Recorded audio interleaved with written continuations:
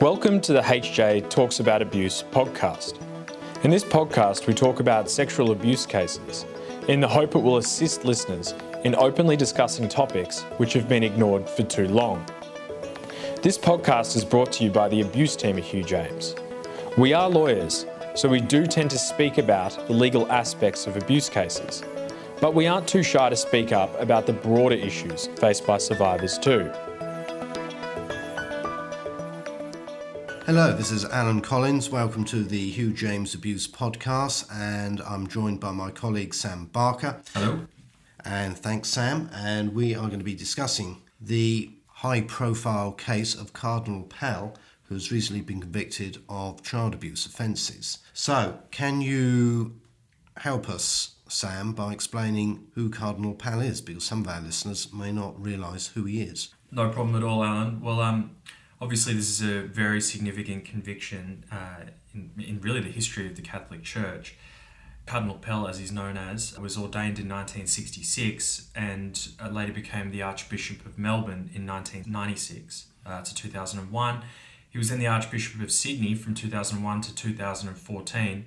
He was ordained as a cardinal in 2003, and he has since been a close advisor to the Pope. He was also the treasurer to the Vatican, and is essentially the highest ranking Catholic to ever be convicted in relation to child sex offences. So he's a very powerful figure in the history of the Vatican. It's a very significant conviction for that reason. And what's the history behind Pell and his role as a very senior cleric in the Roman Catholic Church in Australia?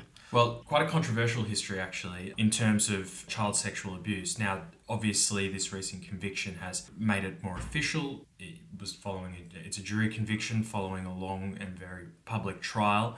But for years, he's been bedeviled with controversy in relation to this because, notably in Ballarat, shortly after he joined the priesthood, he lived with who is now known as Australia's worst pedophile priest, Gerald Ridsdale. They shared a room in Ballarat. Cardinal Pell has always said and has maintained he never knew about the proclivities that Gerald Ridsdale had. Gerald Ridsdale was later convicted of sexual abuse of 65 children over the years, so very significant and obviously a horrible past in history there.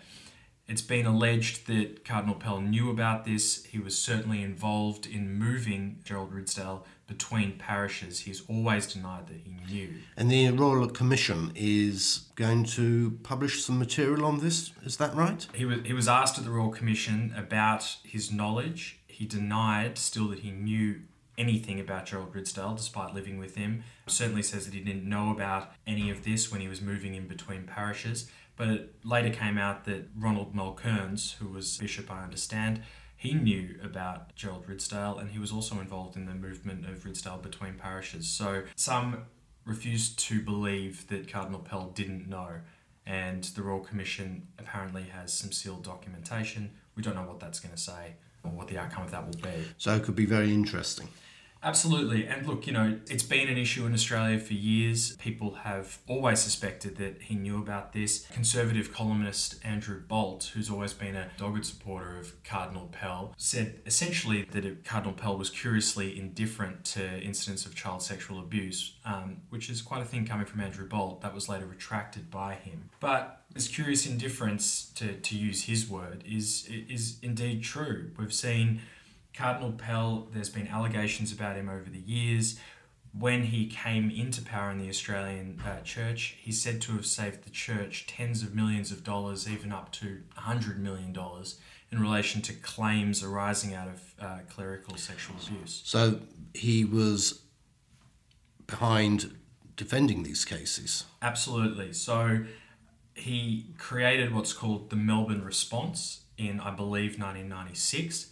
The Melbourne Response had a capped payment of $50,000, which was later increased to victims of child sexual abuse in the clergy. That has been since derided. There's been public outcry about it. A lot of the settlements have been overturned because the church was seen as being extremely adversarial in their process. They had lawyers. The victims didn't have lawyers. Notably, a lot of them didn't have legal advice. Then Cardinal Pell was the leading force behind instructing solicitors to defend the John Ellis claim. So what's the John Ellis claim all about? John Ellis was a victim of child sexual abuse, clergy sexual abuse, sued the church. The Catholic Church notably defended the claim vigorously. They spent $1 million or more on their defence. So what was the defence?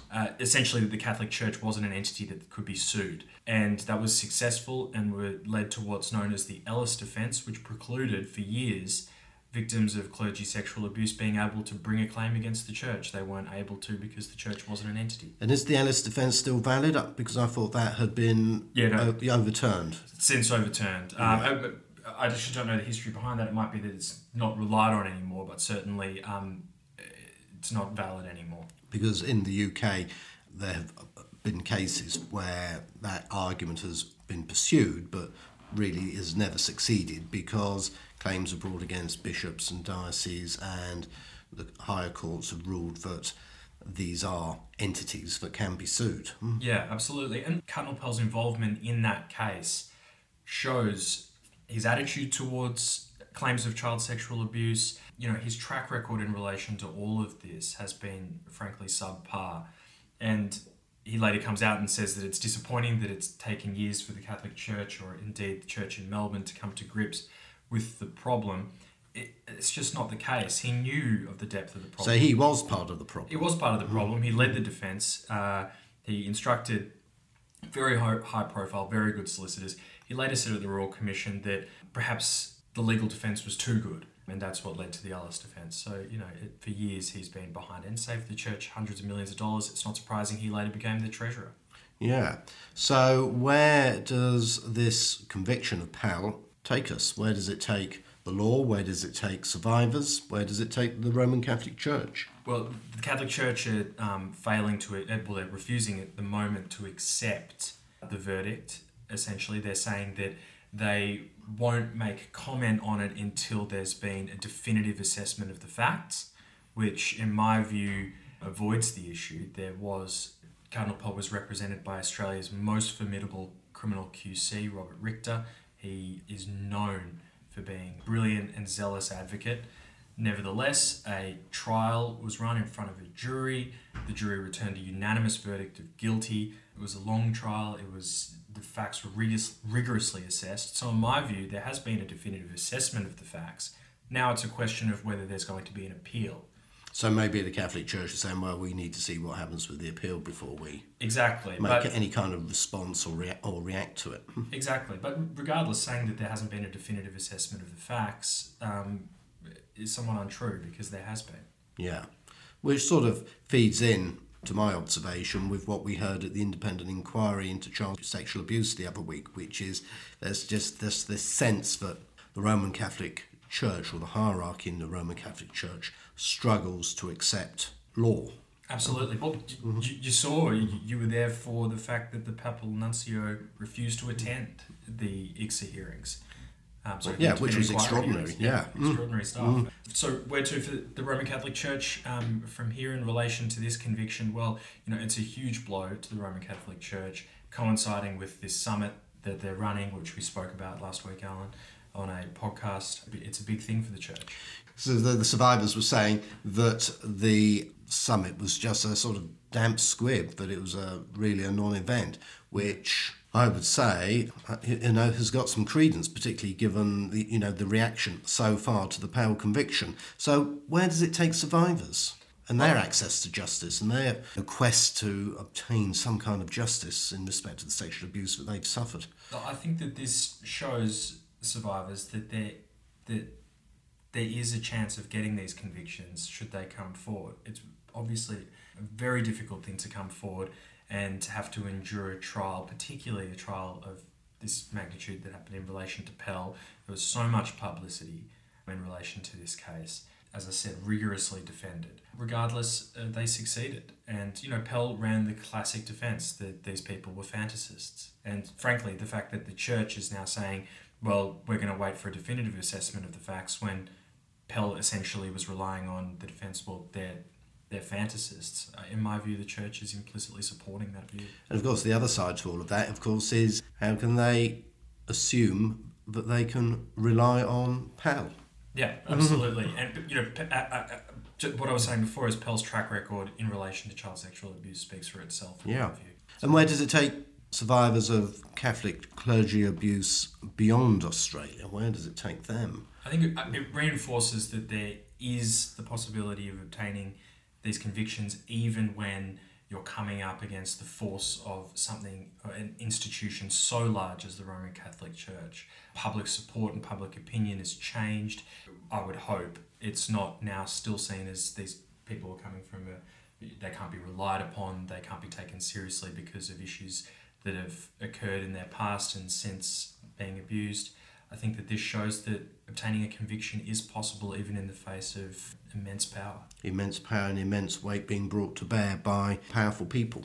Absolutely. And Alan, I was going to ask you a question given your history of, your background in the criminal law, and that is that a lot of people within the Australian criminal law community are saying that this should have been a judge alone hearing this case rather than a jury. What's your view on jury involvement in such public matters such as this? I'm a big supporter of jury trials because jurors bring to the justice process their own individual experiences of life.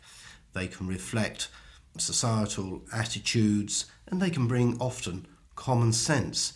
When you have just lawyers trying a case, lawyers bring their own expertise, their specialism and their own backgrounds, which is invaluable. And I would say that, of course, being a lawyer. But when you've got disputed facts, you need, I think, society to buy into the trial process and to determine innocence, guilt. And the best way of doing that is by having a juror. 12 good men and women coming forward from society.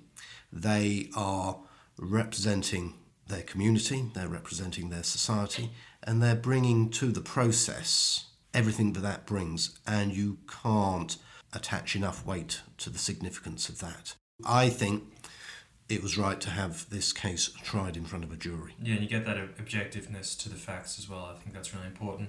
And also I think an important thing to note is that it was it's an experienced judge presiding over the process. We've seen that the second trial, where there was other allegations made against Pell, that wasn't pursued, and one of the reasons why that wasn't pursued is certain evidence wasn't allowed in by the judge. And that shows that this case was impartially and fairly presided over by a county court judge. Also, it was subject to a committal process. That doesn't happen here in the UK anymore, but the committal process is retained in Victoria, which means that the facts and the evidence were initially assessed by a magistrate. And certain charges weren't allowed to proceed. Pell's QC accused the magistrate at one point of being biased.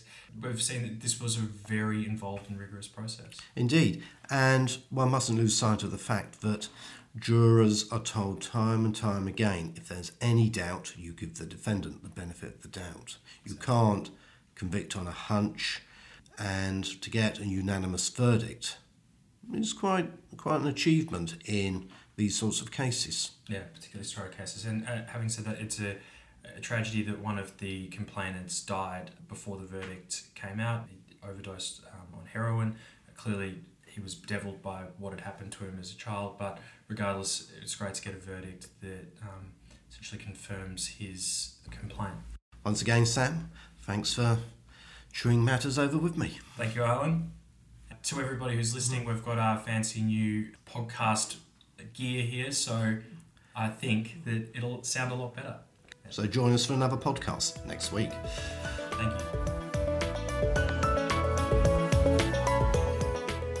Thank you for listening to this episode of HJ Talks About Abuse.